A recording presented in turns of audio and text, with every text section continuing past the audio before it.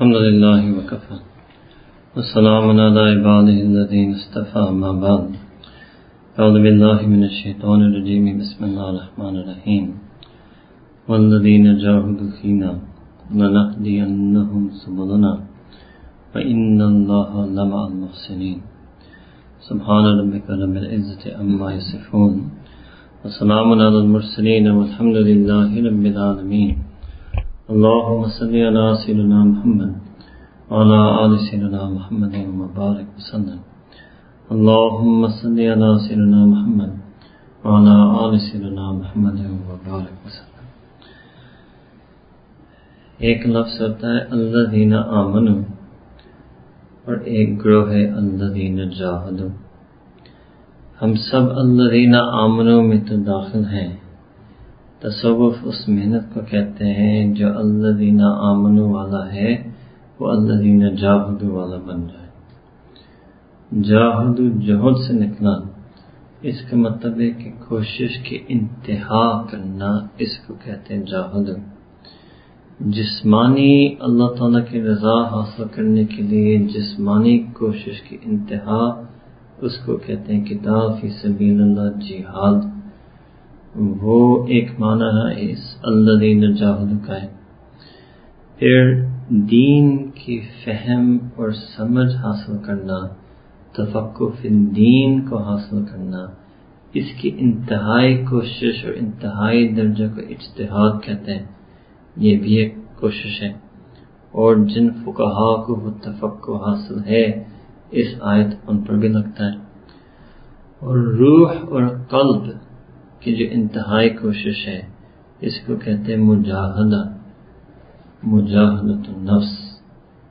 قلب سے مجاہدہ، روح کی مجاہدہ، اس کو بھی کہتے ہیں والذین جاہدوا. تو یہ اصل میں ہمارا دین ایک مجاہدہ کا دین ہے.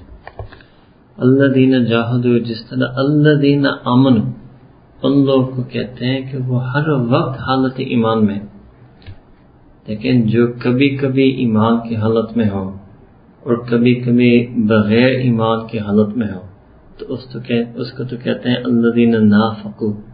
الذین آمنوا کہتے ہیں اسی کو ہے جو ہر وقت ان کی دل کی صفت ایمان کی ہے.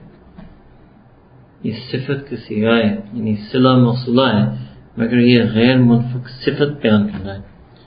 لہذا الذین جاہدوا کا مطلب یہ ہوگا کہ ہر وقت مجاہدہ کرتا ہے. ہر وقت مجاہدہ کی کیفیت حاصل کرنا، یہ مستقل دائمی مجاہدہ سیکھنا، اس کو تصوف سلوک کہتے ہیں. والذین جاہدوا. اب سالکین جو ہیں جب وہ مجاہدہ نہیں کرتے یا ان کی مجاہدہ میں کوئی کوتاہی ہوتی ہے تو یا ان کی شریعت میں یا ان کی طریقت میں نقصان ہوتا ہے. یا شریعت میں گڑبڑ کریں گے یا طریقت میں گڑبڑ کریں گے. اس مجاہدہ کو نہ رکھنے کے لیے اب جو زیادہ کچے سالکین ہیں جب وہ اپنے مجاہدہ کو چھوڑیں گے تو کوئی فجر رہ جائیں گے، کوئی بدنظری ہو جائیں گی، کوئی گناہ کا مرتکب ہوں گے، اس مجاہدہ کے سلپ میں شریعت میں سلپ کریں گے. اور جو زیادہ قوی سالکین ہیں وہ بھی اگر وہ اپنے مجاہدے میں سلپ کریں گے تو پھر ان کو طریقت میں سلپ کریں گے. اس دن کا مراقبہ رہ جائے گا، درود شریف نہیں کریں گے، استغفار نہیں کریں گے، وقوف قلبی کا استحضار نہیں رہے گا. جب بھی مجاہدہ چھوٹے گا یا شریعت یا طریقت، ان دونوں میں سے کوئی ایک میں سے یا دونوں میں سے کوئی چیز آپ سے چھوٹے گی. سلوک کا راستہ اس کو کہتے ہیں. ہر وقت مجاہدہ کرنا، اپنے آپ کو الذین جاہدوا میں سے بنانا. اب مجاہدہ کون نہیں کرتا ہے؟ مجاہدہ وہ مومن نہیں کر پاتا جب وہ اپنا دنیا سے اطمینان لینے والا بن جائے. When he gets comfortable in the comforts of dunya. ایک ایک دنیا کے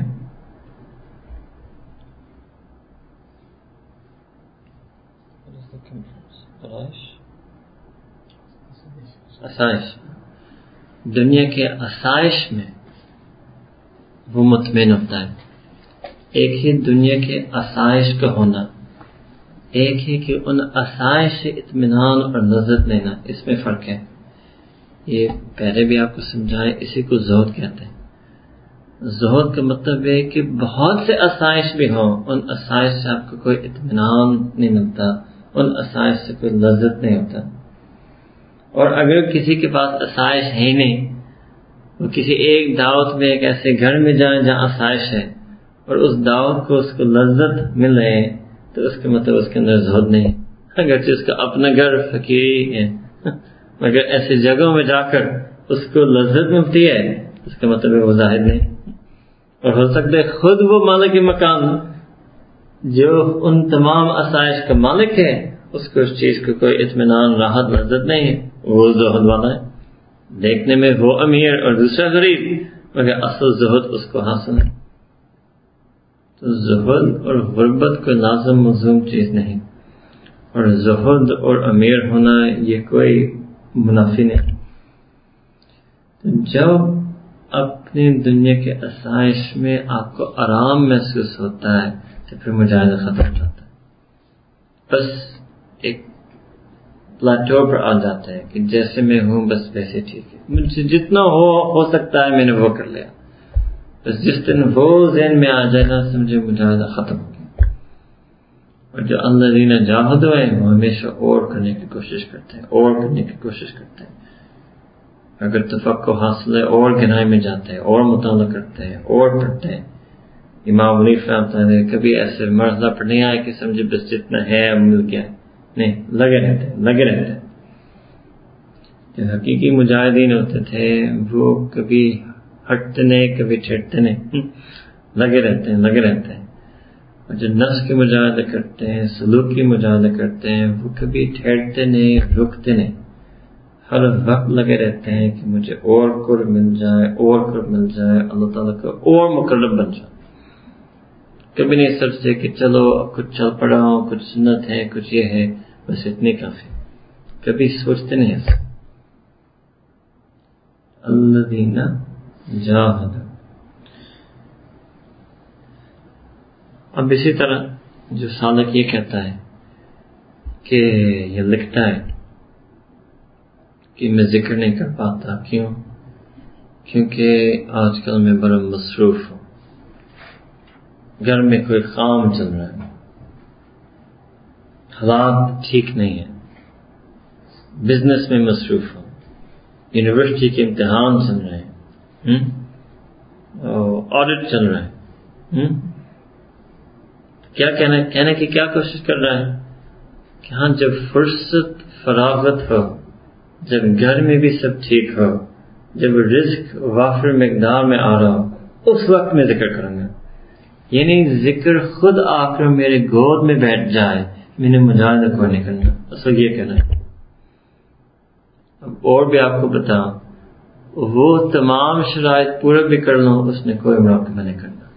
اتوار کا دن ہوگا، فراغت ہے، فرصت ہے، امتحان نہیں، کام نہیں، اس دن میں گھر میں کوئی مسئلہ نہیں، تو اس کے کہنے کے مطابق اب تو موقع ہے اس کا ذرا ذکر کرنے کا، کوئی نہیں کرنا.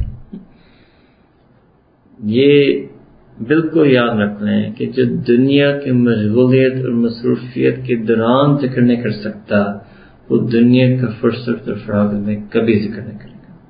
اس میں فرمایا رجال لا تلہیہم تجارۃ ولا بیع عن ذکر اللہ.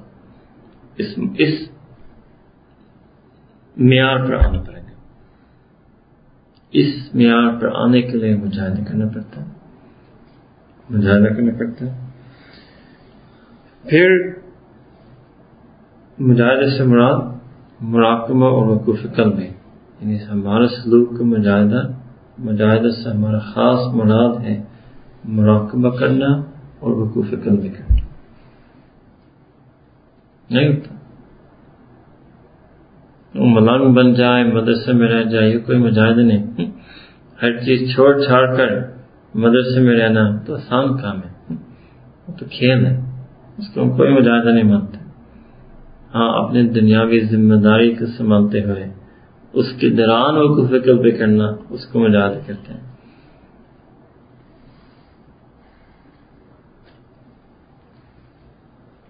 پھر کچھ زیادہ ہوشیار بننے کی کوشش کرتے ہیں، کہتے ہیں میں علم اور ذکر میں بیلنس کیسے کروں؟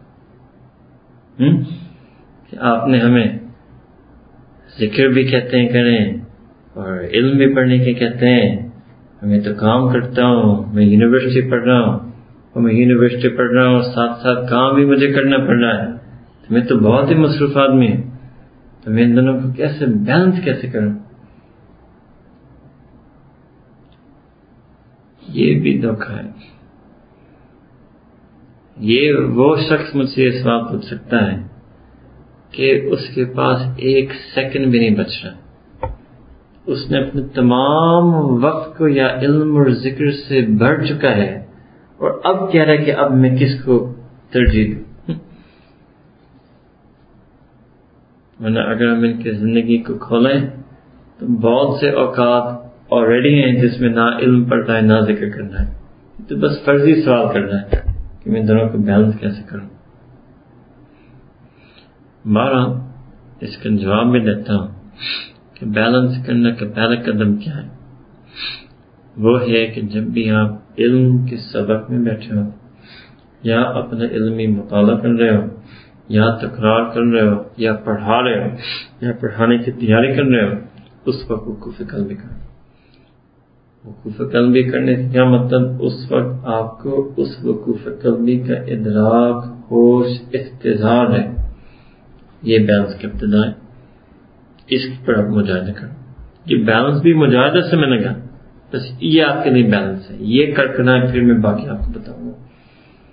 اپنے آپ کو یہاں تک پہنچائیں کہ جب بھی میں درس کا سبق میں بیٹھا ہوں اس وقت میرے دل کے دھیان اللہ تعالیٰ کی طرف رہتا ہے اور میں بخوبی اس وقت وقوف قلبی کر رہا ہوں، پھر اگلا قدم آپ کو بتاؤں گا۔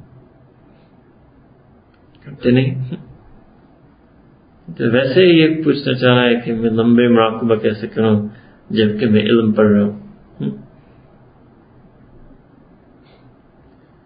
اس وقوف قلبی کا اگر آپ بالخصوص علم کے دوران کریں تو پھر آپ کو اس علم کا نور ملے گا، اور جب آپ علم پڑھنے پڑھانے کے دوران وقوف قلبی نہیں کریں گے تو آپ کی معلومات میں اضافہ ہوگا اگر آپ طالب ہو، اور آپ کا فن پڑھانے کا بڑھ جائے گا، ایک صلاحیت بڑھ جائے گی اگر آپ پڑھانے والا ہو، مگر وہ نور نہیں مل رہا ہوگا۔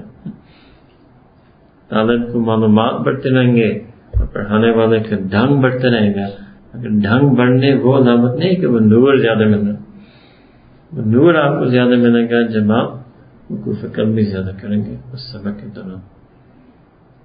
اصل بیلنس یہ ہے، پھر دونوں آپ کو یک وقت میں مل رہے گے، پھر مزہ آئے گا، پھر آپ مرج البحرین بنیں گے۔ واقعی ہم نے اس چیز کو دیکھا ہے، مرج البحرین اس جگہ کو کہتے ہیں کہ اس جگہ پر دونوں پانی آ رہے، کراس نہیں کر سکتے مگر دونوں ٹکا کر اس طرف آ رہے، اس کو بیلنس کہیں گے علم اور ذکر کا۔ اب ایک معنی وقوف قلبی کا ضرور یہ ہے، جیسے امام روایت مکتوبات میں فرمایا ہے کہ جو چیز آپ اللہ تعالیٰ کی رضا کی نیت کرتے ہیں اور وہ چیز شریعت کے مطابق ہو وہ بھی ذکر ہے۔ اگر آپ اللہ تعالیٰ کی رضا کی نیت علم کے سبق میں بیٹھ رہے ہیں اور ظاہر وہ شریعت کے مطابق ہے، وہ بھی ایک لحاظ کا ذکر ہے، ہم اس سے آگے قدم آپ کو بتا رہے ہیں۔ اس سے ہم نے کہا کہ وقوف قلبی کا ادراک، استحضار، ہوش ہو، ایک تو ضمناً ذکر مل جاتا ہے جب آپ علم کے سبق میں بیٹھے ہیں، ایک ہے کہ باقاعدہ آپ اس ذکر کے چشمے سے پی رہے ہیں جب بھی آپ ساتھ ساتھ علم کے سمندر سے پی رہے ہیں۔ اس کے لیے آپ کو ایک مجاہدہ کرنا پڑے گا، یہ آسان چیز نہیں، اس کی ابتدا کرنے کے لیے مجاہدہ کرنا پڑتا ہے، مگر جب آپ ایک دفعہ یہ محنت کر لیں پھر یہ بغیر محنت آپ کو حاصل ہوگا، پھر صرف نیت کرنے سے حاصل ہوگا، مگر پہلے محنت سے حاصل کرنا پڑے گا۔ بالکل اسی طرح ہے، آپ نے ایک محنت کی ڈرائیونگ سیکھنے میں، اب آپ بس نیت کرتے ہیں، آپ چلا لیتے ہیں، کوئی محنت کی ضرورت نہیں ہے، وہ مفت میں مل جاتا ہے، اسی طرح یہ وقوف قلب بھی ہوتا ہے، اسی پر محنت کرنا پڑتی ہے. جس طرح مشائخ کو شروع میں توجہ دینے کی محنت کرنی پڑتی ہے، اس کے بعد وہ بس نیت کرتے ہیں، وہ توجہ ہوتی رہتی ہے. تو محنت کرنا پڑتا ہے، مجاہدہ کرنا پڑتا ہے شروع میں، بعد وہ بھی چیز بغیر محنت نصیب ہوتی ہے، وہ انسان کی ایک عادت بن جاتی ہے. اب آپ سمجھ رہے کہ یہ مجاہدے سے کیا ملتا ہے؟ محنت سے بے محنت نصیب ہوگا. تو اگر آپ چاہتے ہیں کہ مجھے بغیر محنت سے مل جائے تو اصل راستہ یہ ہے کہ پہلے محنت سے لیں، پہلے محنت سے لیں، پھر اللہ تعالیٰ آپ کو بغیر محنت دیتے رہیں گے. آپ کو پہلے ایک دفعہ محنت کرنا پڑے گا اس کو حاصل کرنے کے لیے. تو اپنے علمی سبق کے دوران یہ جو بھی علمی مشغولیت ہے، مصروفیت ہے، اس کے دوران وقوف علمی کریں. پھر امام ربانی رحمۃ اللہ نے اپنے مکتوبات میں ایک بہت خاص انداز اپنایا ہے. یعنی کچھ ایسے باتیں کی ہیں جو ظاہر ہے دیگر علماء مشائخ کرتے ہیں اور مانتے ہیں، مگر جس تاکید سے اور جس انداز سے انہوں نے یہ بات فرمائی یہ بہت انوکھی ہے. یہ ہمیں تو کبھی کہیں اور سے نظر نہیں آتی. وہ یہ ہے قرب کے بارے میں کہ سب سے زیادہ قرب، اللہ تعالیٰ کا قرب حاصل کرنے کے لیے سب سے زیادہ مفید طریقہ ہے اتباع شریعت و سنت.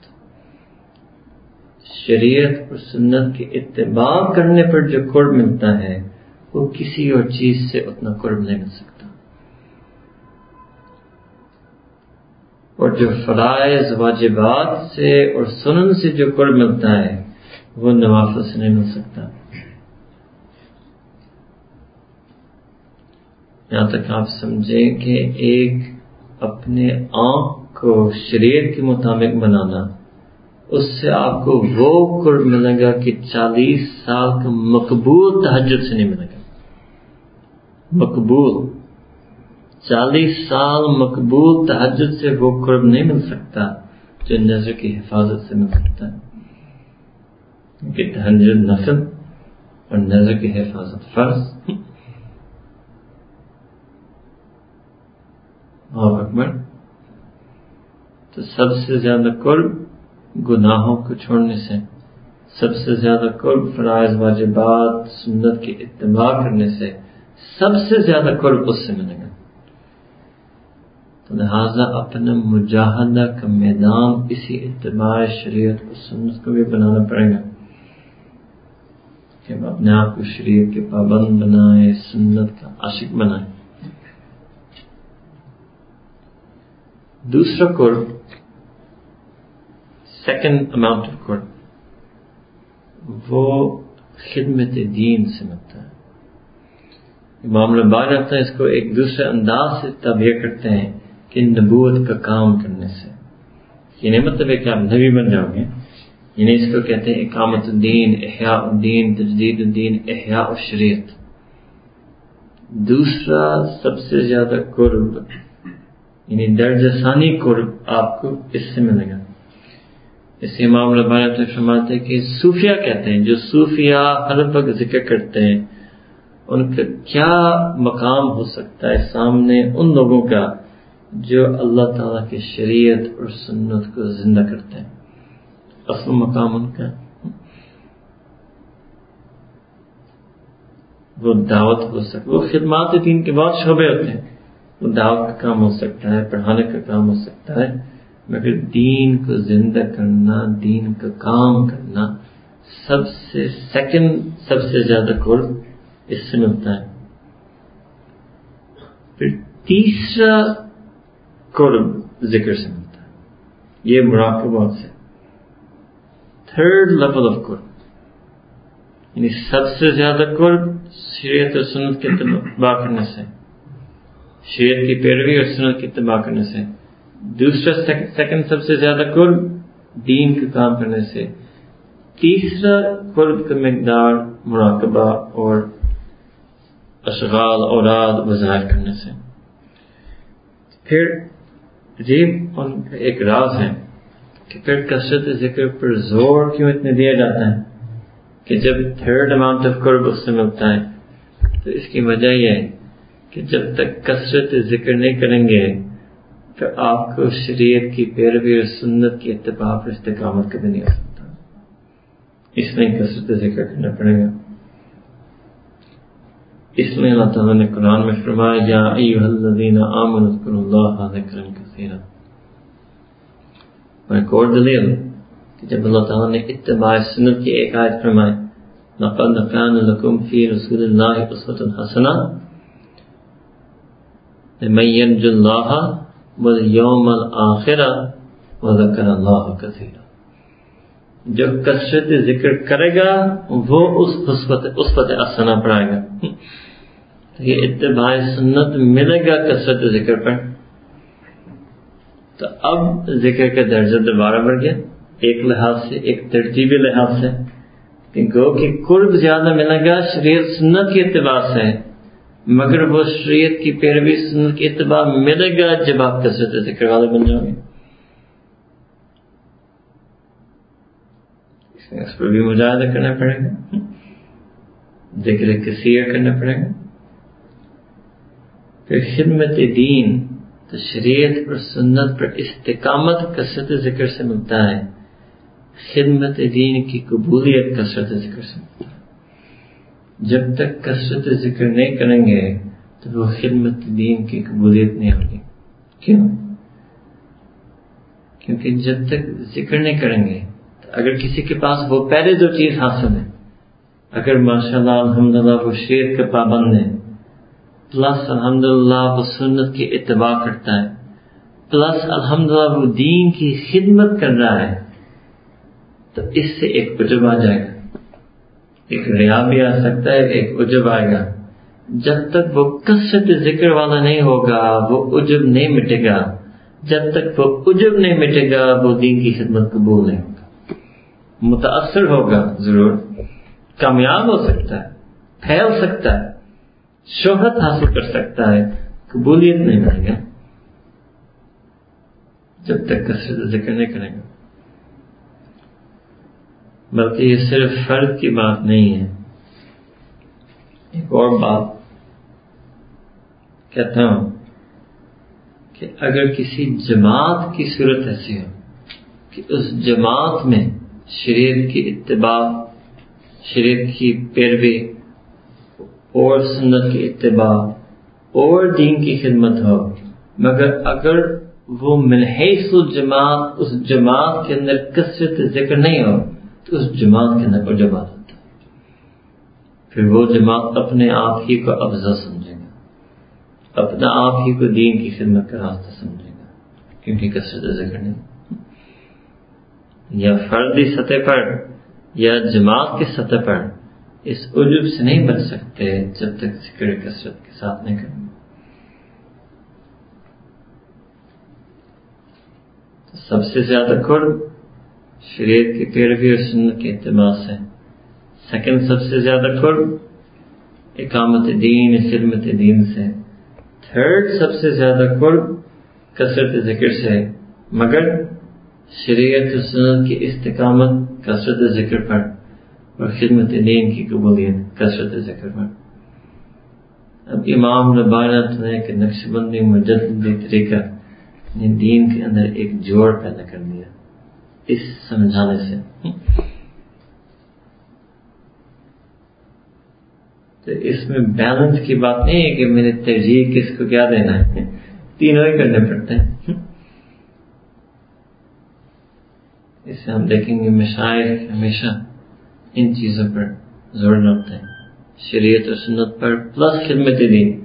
اب یہ جو علمی سلسلہ جو شروع ہوا ہے وہ آپ کے اصل میں خدمت دین کے شعبے میں آتا ہے کہ آپ علم اس لیے سیکھ رہے ہیں، اس لیے نہیں کہ آپ نے کوئی تخصص کر کے مفتی بننا ہے. آپ علم اس لیے سیکھ رہے ہیں کیونکہ آپ نے خدمت دین، دعوت دین کرنا ہے. اس وجہ سے ہمارے مشائخ علم کی ترغیب کرتے ہیں.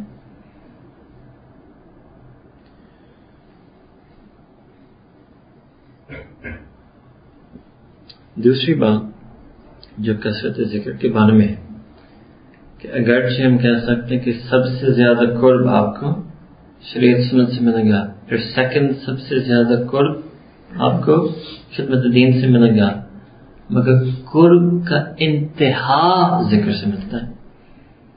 تو جو صادق ہے، عاشق صادق ہے، اللہ تعالیٰ کا طالب صادق ہے، وہ کون سے قرب چاہتا ہے؟ وہ تو قرب کا انتہا چاہتا ہے. وہ قرب کا انتہا جو ہے نا، سمجھے، اگر آپ یہ بھی کہتے ہیں 90% شریعت سنت خدمت دین سے ملتا ہے، مگر جو آخری 10% ہے وہ اس ذکر سے ملتا ہے، تو گو کہ زیادہ قرب پہلے 2 سے ملتا ہے، کم قرب تیسرے سے ملتا ہے، مگر جو 100 نمبر لینا چاہتا ہے اس کو بھی کثرت ذکر کرنا پڑے گا. تو کثرت ذکر سے استقامت، کثرت ذکر سے قبولیت، اور کثرت ذکر سے قرب کا انتہا. اس لیے ہمارے مشائخ نے اس کثرت ذکر پر زور ڈالا. اب بات کہہ رہتی ہے کہ میں اس کثرت ذکر پر کیسے آ سکتا ہوں؟ اگر میں اپنے آپ کو اس کثرت ذکر پر لاؤں تو مجھے وہ پہلے دونوں بھی نصیب ہو جائیں گے. تو یہ کثرت ذکر آنے کے لیے 6 قدم ہیں. 6 قدم ہوں گے. پہلے عادت، پھر کثرت، پھر کیفیت، پھر استقامت، پھر قبولیت، پھر حفاظت. 6 قدم. پہلے عادت، پھر کثرت، پھر کیفیت، پھر استقامت، پھر قبولیت، پھر حفاظت. عادت سے کیا مراد؟ عادت سے مراد ہے کہ کثرت سے پہلے سب سے پہلے ذکر کی عادت بنانا پڑے گی. عادت کا مطلب ہے کہ بغیر ناغہ روز جب تک عادت کا مقام نہیں ملے گا کثرت کا حال نہیں ملے گا. یہ حال اور مقام، حالت الصبر کا مطلب ہے کہ ایک وقتی طور پر میں صبر اختیار کیا. مقام صبر کا مطلب ہوتا ہے کہ ہر صبر کے موقع پر میں صبر والا ہوں. تو ہم ابھی تک حالت پر ہیں، مقام پر نہیں آ سکے. مقام والا کو صابرین میں سے کہتے ہیں. کیا مطلب؟ کبھی کبھار میں صبر کرتا ہوں، کبھی نہیں کرتا ہوں. تو وہ جب آپ کبھی کرتے ہیں اس کو کہتے ہیں حالت الصبر، اور جو کبھی نہیں کرتے ہیں وہ دلیل کہ آپ ابھی تک مقام صبر پر نہیں. تو یہ عادت جو ہے نا، عادت کے ایک مقام بنانے کا مطلب یہ ہے کہ ہر روز آپ ذکر کرتے ہیں. یعنی کہ کبھی میری عادت ہے اور کبھی عادت نہیں ہے، اس کو عادت کا حال کہیں گے. عادت کا مقام بنانا پڑتا ہے. اور یہ عادت بھی کثرت کا نہیں ہوگا. شروع میں پہلے قدم میں قلت کی عادت، یعنی پہلا قدم ہے کہ تھوڑا ذکر کی عادت. چلو سب سے پہلے قدم یہ ہے کہ کبھی کبھی تھوڑا ذکر کرو. سیکنڈ قدم یہ ہے کہ روز تھوڑا ذکر کرو. ہر قدم پر مجاہدہ.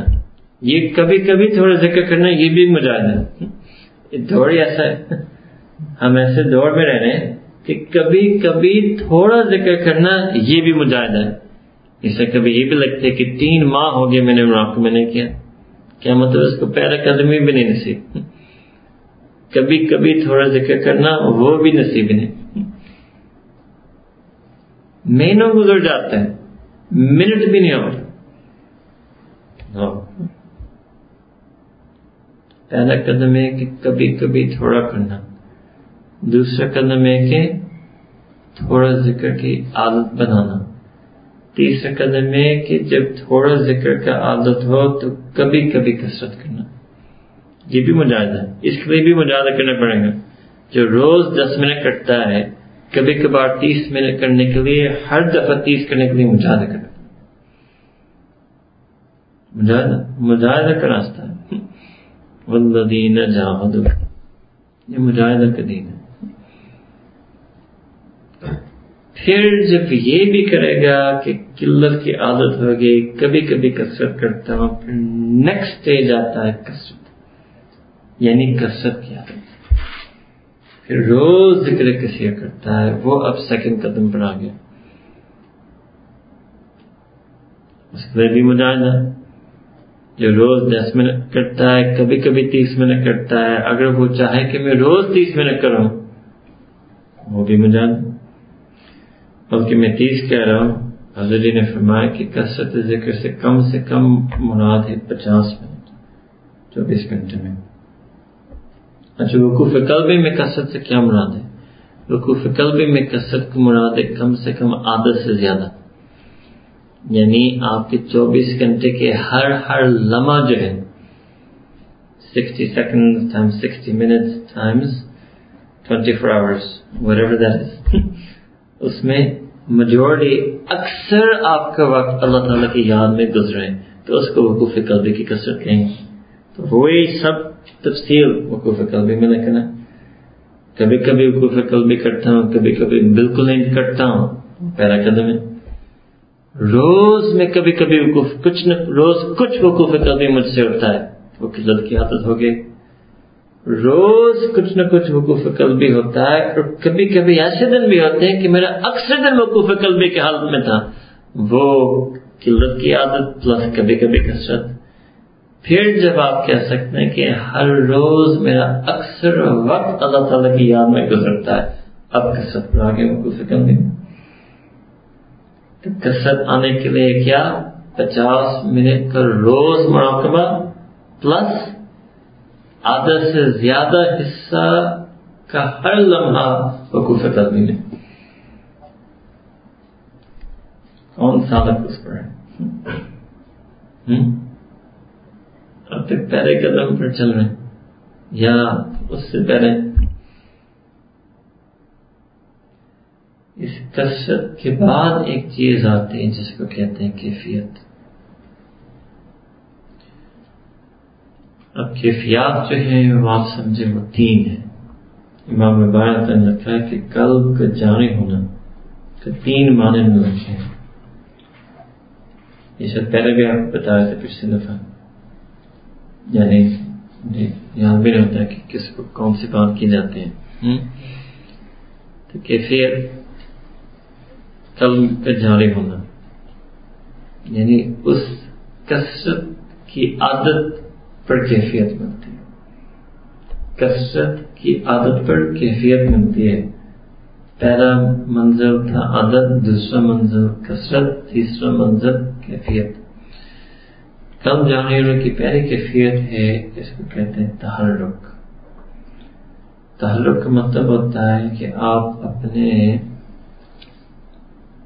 لطیفے سے ایک حرکت محسوس کرتے ہیں، ایسے فلٹرنگ، وائبریٹنگ. حضرت جی مثال دیتے ہیں کہ جب بندہ بس پر بیٹھا ہے تو جب وہ ڈرائیور انجن سٹارٹ کرتا ہے جو آپ محسوس کرتے ہیں، اذا ذکر اللہ وجلت قلوبہم. اور ایک اور قرآن کریم کی آیت ہے، باقی ان کی جلود جو ہے نا وہ بھی نرم ہو جاتے ہیں ذکر سے. تو وجلت قلوبہم باطنی تحرک، اور دوسری آیت سے ظاہری تحرک. تو ایک پہلے کیفیت ہے ٹکلنگ، گدگدنی، ہاں ٹکلنگ فیلنگ، ٹنگلنگ فیلنگ. دوسرا قلب جاری ہونے کی کیفیت ہے تذکر. تذکر کا مطلب ہے اللہ اللہ اللہ اللہ اللہ اللہ اللہ اللہ، اس کی کیفیت. یہ دل کی کام دل کے ہوش میں آ جاتا ہے، یعنی آپ کے پورا ہوش و شعور میں صرف یہ تذکر چل رہا ہو اللہ تعالیٰ کے اسم ذات کا ٹکراؤ. یہ دوسری کیفیت ہے، اس کو کہتے ہیں تذکر. تو پہلے یہ حرکت، دوسرا ہے ذکر. پھر امام ربانی نے فرمایا کہ جو اصل کیفیت ہے قلب جاری ہونے کا، اس کا مطلب ہے جب آپ کا قلب جاری ہو جاتا ہے اللہ تعالیٰ کی یاد سے، پھر وہ قلب آپ کا پورا وجود کا مالک بن جاتا ہے. آپ کا نفس مطمئنہ بن جاتا ہے. آپ کے خیالات، آپ کے خواہشات، آپ کے حرکات، سکنات، ہر چیز اللہ تعالیٰ کی رضا کے مطابق ہو جاتا ہے. فرماتے ہیں اصل کرم کا جاری ہونا کا یہ مطلب ہے کہ آپ کی پوری زندگی، پورے اعمال، اقوال، افکار، احوال وہ سب شریعت کے مطابق کرتے ہیں. اور فرماتے ہیں پھر اصل قلب کا جاری ہونا یہ ہے، پہلے دونوں کا کشف کے ساتھ تعلق ہے. کسی کو وہ تحرک محسوس ہو یا نہ ہو وہ کشف ہے، کسی کو وہ تذکر محسوس ہو یا نہ ہو وہ کشف ہے. اس سے کچھ فرق نہیں پڑتا، بس وہ تیسری چیز اس کا حاصل ہے.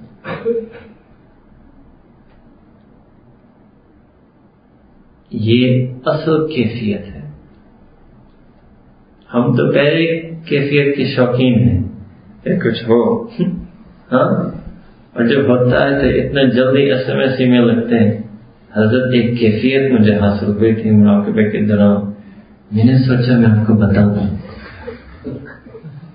ہاں ایسے ہوتا ہے. میں نے سوچا میں آپ کو اطلاع کر دوں. اللہ اکبر، وہ پہلے کیفیت رکھتا ہے، وہ اسی پر جھوم رہا ہے، اتنا خوش ہے، اور وہ نہ ہو پریشان. اصل چیز جس پر خوش ہونے چاہیے تھی کہ میری زندگی اب شریعت کے دائرہ اندر آ گئی. اصل چیز جس سے پریشان ہونا تھا کہ میں شریعت کے باہر آ چکا ہوں. جو اس کیفیت کے عاشق بن جاتا ہے کہ کچھ محسوس ہو تو کبھی اللہ تعالیٰ تیسری کیفیت کو اور درست رکھتے ہیں، اس کو پتہ نہیں چلتا. کبھی کبھی بدنظری بھی کرتا ہے مگر خوش ہے کہ کبھی کبھی موقع میں کچھ نہ کچھ فیل بھی ہوتا ہے، اسی پر لگا ہے. اس کو ہوش ہی نہیں ہے کہ کبھی کبھی مجھے شریعت سے خلاف ورزی بھی ہو رہی ہے، اس کا کیا فائدہ مجھے نہیں. بس اسی کو وہ شوقین ہو گئے، اس کی کینڈی بن گئے. اس کو کینڈی مل جائے نا تو وہ نہیں دیکھتا کہ میرا باقی اب شریعت کے مطابق میں چل رہا ہوں یا نہیں. اس کو کینڈی کا عاشق بن گیا. جب کینڈی ملتا ہے شیخ کو ایمو کرتا ہے. کینڈی اس کو بتاتا ہے یہ شریعت کے جو خلاف کرتا ہے وہ نہیں بتاتا. بد نظری ہوتی ہے فوراً شیخ کو نہیں محسوس کرتا، اور کیفیت ہوتی ہے فوراً شیخ کو محسوس کرتا ہے کہ مجھے تعلق ہوا تھا.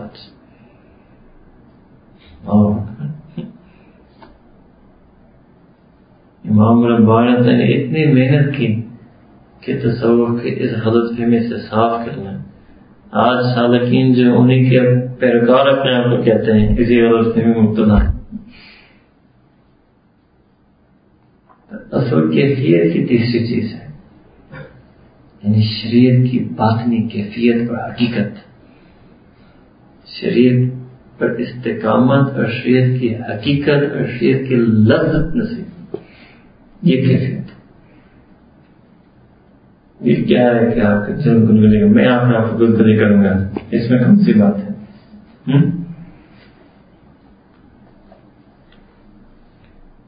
پہلا منزل کیا تھا؟ عادت. دوسری منزل کیا تھی؟ کثرت. تیسری منزل کیا تھا؟ کیفیت. مگر وہ سمجھ میں آ گیا. اور یہ کیفیت جو ہے یہ کثرت کی عادت پر مبنی ہے.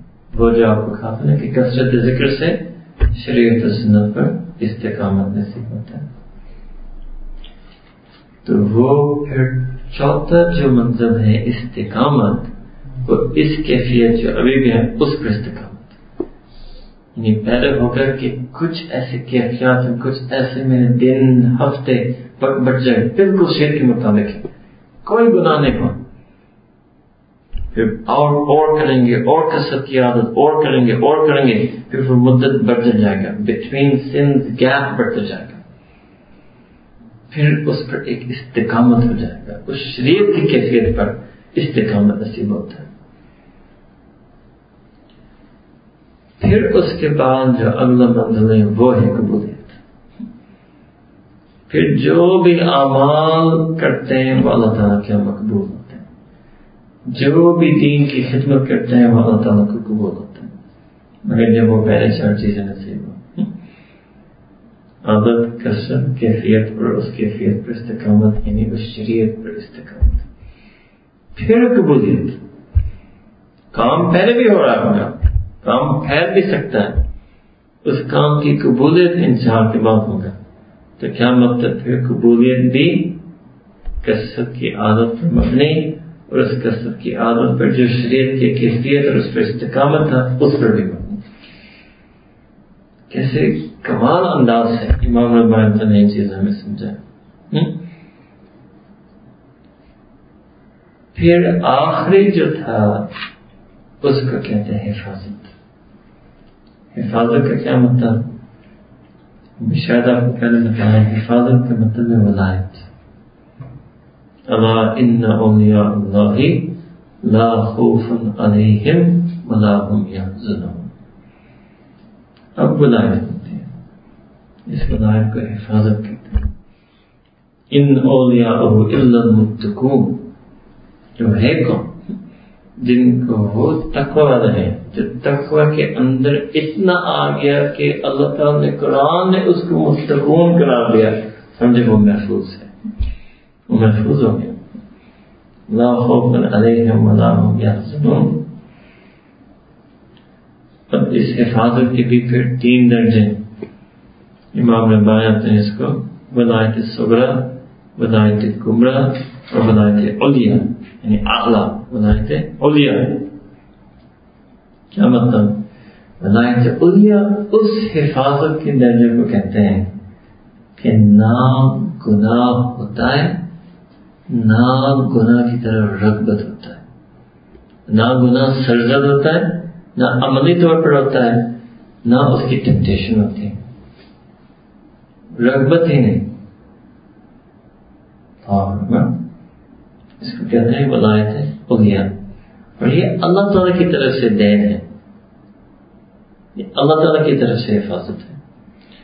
دوسرا درجہ یہ ہے کہ گناہ کبھی سرزد نہیں ہوتا، مگر کبھی کبھی رغبت ہوتا ہے، کبھی کبھی انکلینیشن ہوتا ہے، کبھی کبھی ٹیمپٹیشن ہوتا ہے، مگر کبھی کرتے نہیں۔ اس کو کہتے ہیں ولایت کبریٰ۔ یہ بھی ایک اللہ تعالیٰ کی طرف سے حفاظت ہے کہ وہ رغبت کبھی اس سے عمل صادر نہیں ہوا، عمل نہیں نکلا اس سے، یہ اللہ تعالیٰ کی طرف سے حفاظت ہوتا ہے۔ یعنی کیا مطلب؟ میں حفاظت کیوں بول رہا ہوں؟ وہ پہلے 5 چیز مجاہدے پر تھے، یہ آخری چیز یہ اللہ تعالیٰ کی طرف سے، یہ مجاہدے سے نہیں ملتا، یہ اللہ کا دین ہوتا ہے۔ پہلے 5 منزل کسبی مجاہدہ والذین جاہدوا، آخری منزل وحدی والذین جاہدوا فینا لنہدینہم، وہ اللہ تعالیٰ کی طرف سے دی ہوئی چیز ہوتی ہے۔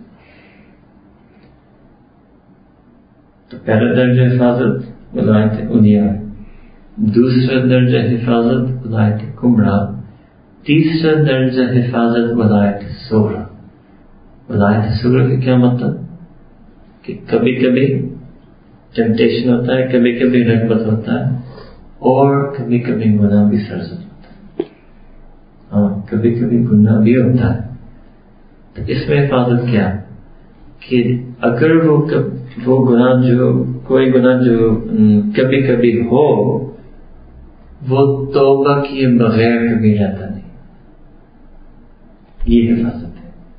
That it's not possible to do a sin other than that Allah subhanahu wa ta'ala will always give tawfiq that you repent of that sin. یعنی اولاً گناہ ہوتا نہیں ہے، اس کی کبھی کبھی رغبت ہوتی ہے، مگر اس درجے میں کبھی کبھی گناہ ہوتا بھی ہے، مگر اللہ تعالیٰ کی حفاظت یہاں ہے کہ جب بھی گناہ ہو اللہ تعالیٰ ہمیشہ توبہ کی توفیق عنایت فرمائیں گے، اور توبۃ النصوح کی توفیق عطا فرمائیں گے، یعنی اس توبہ کو قبول کر کر اس گناہ کو، کیے ہوئے گناہ کو مٹائیں گے۔ یہ تیسری حفاظت ہے، تیسرا درجہ حفاظت، اس کو کہتے ہیں ولایت صغریٰ۔ یہ بھی کس کو ملے گا؟ یہ سمجھے کہ میرے بھی شاید حال یہ ہے، ہاں، کہ میں کبھی کبھی گناہ کرتا ہوں اور کبھی کبھی رغبت ہوتا ہے، نہیں، وہ حفاظت والی بات ہے۔ اس کو میں نے آپ سے پہلے 5 چیز بتا، جس نے اتنا مجاہدہ کیا، اس سے پھر توبہ کی گارنٹی آتی ہے۔ یہ توبہ کی گارنٹی لینا اتنا آسان نہیں، اتنا آسان نہیں۔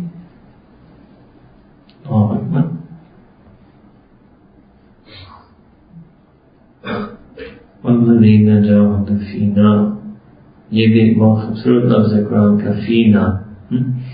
اللہ تعالیٰ فرما سکتے کوئی اور چیز، والذین جاہدوا فی الدین، والذین جاہدوا فی الاحسان، بہت کہہ سکتے ہیں فینا. جو کہ جو لغوی تفاسیر ہے وہ اس کے اندر ڈالیں گے فی سبیلنا، مگر ویسے اللہ تعالیٰ نے تو فینا ایک نسبت دے دے کہ یہ جو مجاہدہ کرنے والے ہیں نا یہ میرے ہیں، یہ مجاہدہ کرنے سے بس میرے بن گئے فینا، یہ میرے بن گئے. یہ نہیں کہ میرے اندر ہے وہ والا فینا، نہیں، وہ میرے بن گئے، وہ میرے ہی راستے، میرے ہی خاطر، میری رضا، بس یہ میرے ہیں. اب جب میرے بن گئے اس کو مجاہدہ کرنے سے لنہدینہم، میں ضرور بضرور ان کو ہدایت دوں گا. اس لیے کیا مطلب کہ میں ہدایت دوں گا، پھر میں ان کو ہدایت یافتہ بناؤں گا، ان کو مقتدون بناؤں گا. I will give them guidance, then I will guide them to the guidance, then I will make them guided by the guidance. لنهدینہم. They will be guided by the guidance. Allah Ta'ala saying, I will make sure that they are guided by the guidance. One is to receive the guidance. One is to be guided by the guidance. اس میں فرق ہے. That in Arabic is called muqtadun. یعنی صرف ہدایت مل گی نہیں، وہ ہدایت ان کو دیں گے اور ان کو ہدایت یافتہ بنائیں گے. لنہدینہم سبلنا، ہر وہ راستہ. ہم تو سبل کو اس معنی میں لیں گے، ایسے تو کہہ سکتے ہیں بہت سے راستے، یہ بھی ہو سکتے سبلنا ہر وہ راستہ جو میری رضا اور قرب تک لانے والا راستہ. یہ سب کچھ کس چیز پہ مل رہا ہے؟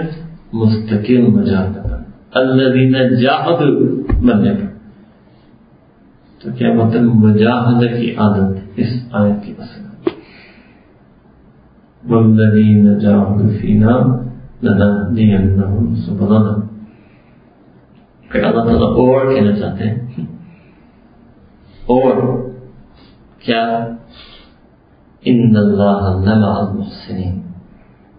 جب یہ بھی سب ہو گیا کہ وہ مجاہدہ والے بن گئے، پھر اللہ تعالیٰ نے ان کو ہدایت دی، پھر ان کو اس ہدایت سے ہدایت یافتہ بنا دیا، پھر ہر قرب کا راستہ کا دروازہ ان پر کھول دیا اور ان تمام راستوں پر ان پر چلایا. پھر کیا مل گیا؟ اللہ تعالیٰ کی معیت میں جاتی. ان اللہ لمع المحسنین، پھر وہ مقام احسان بن گیا، وہ تو محسنین بن گئے. اس آیت میں سلوک کا سفر مل جاتا ہے. الذین جاہدوا کا پہلا قدم ہے مجاہدہ کرو، آپ مقام احسان پر پہنچ جائیں، محسنین بن جائیں. اور کبیرہ اس کو کہتے ہیں سلوک.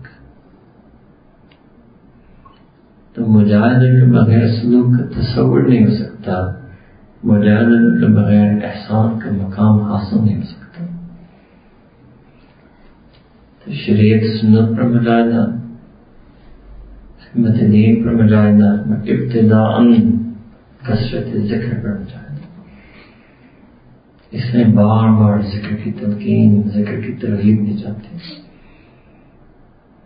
اگر آپ کو اسی عشق کی دکان سے علم بھی مل جائے تو یہ تو نور اللہ نور ہے. یہ تو کتنی مزے کی بات ہے.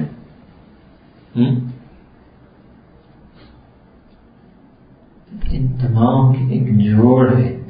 آپ کو اپنے عقل سے بیلنس کرنے کی کوئی ضرورت نہیں ہے، آپ نے بس مجاہدہ کرنا ہے. آپ مجاہدہ کریں گے اللہ تعالیٰ بس نصیب فرماتے رہیں گے. اور چاہتے ہیں بس اور مجاہدہ کریں. You don't need more strategy. You need more mujahada. You don't need more thinking. You need more mujahada. You don't need more clarification. You need more mujahada. That's it.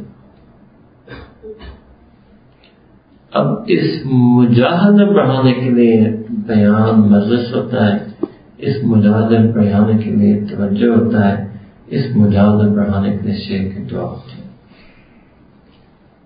وہ بھی ساری کوشش اس مجاہدے پر بڑھانے کے لیے ہوتا ہے.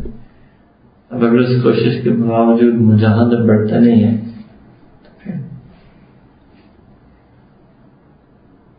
پوچھنا کہ شیخ کو کیسے راضی کریں. مجاہدہ کر کر اللہ تعالیٰ کو راضی کریں, شیخ آٹومیٹک راضی ہو جائے گا. اس کے علاوہ کوئی چیز ہی نہیں کر سکتے.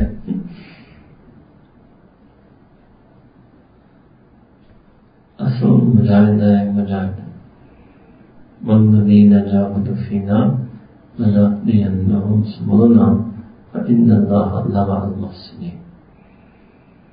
اور حضری کو یہ آیت اتنی پسند ہے کہ جب ہمارا جنگ اجتماع 10 دن کا ہوتا تھا تو پہلے 3 دن تو بیانات ہوتے تھے مسجد میں, جو سیکنڈ 7 دن ہوتے تھے بس حضرت جی کے مجالس ہوتے تھے. ہر مجلس میں یہی آیا کرتے تھے, بس یہی آئے تھے. تمام اجتماع کے خصوصی لوگ خصوصی مجالس. اب اگر خصوصی مجاہدہ والے بن جائیں نا, ہم عمومی مجاہدہ کر کر خواص میں بننا چاہتے ہیں.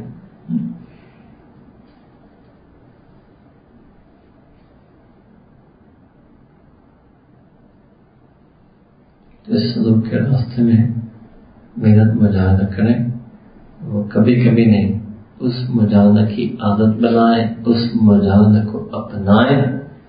انشاءاللہ پھر اللہ تعالیٰ اپنا قرب نصیب فرمائیں گے, اپنے رضا عطا فرمائیں گے, رنگ عطا فرمائیں گے. اس رنگ اور معرفت پر مائیت میں ہمیں گھیر دیں گے. اللہ تعالیٰ ہم سب کو اس راستے کی مجاہدے کے لیے قبول فرمائے. آخر دعوانا الحمدللہ رب العالمین.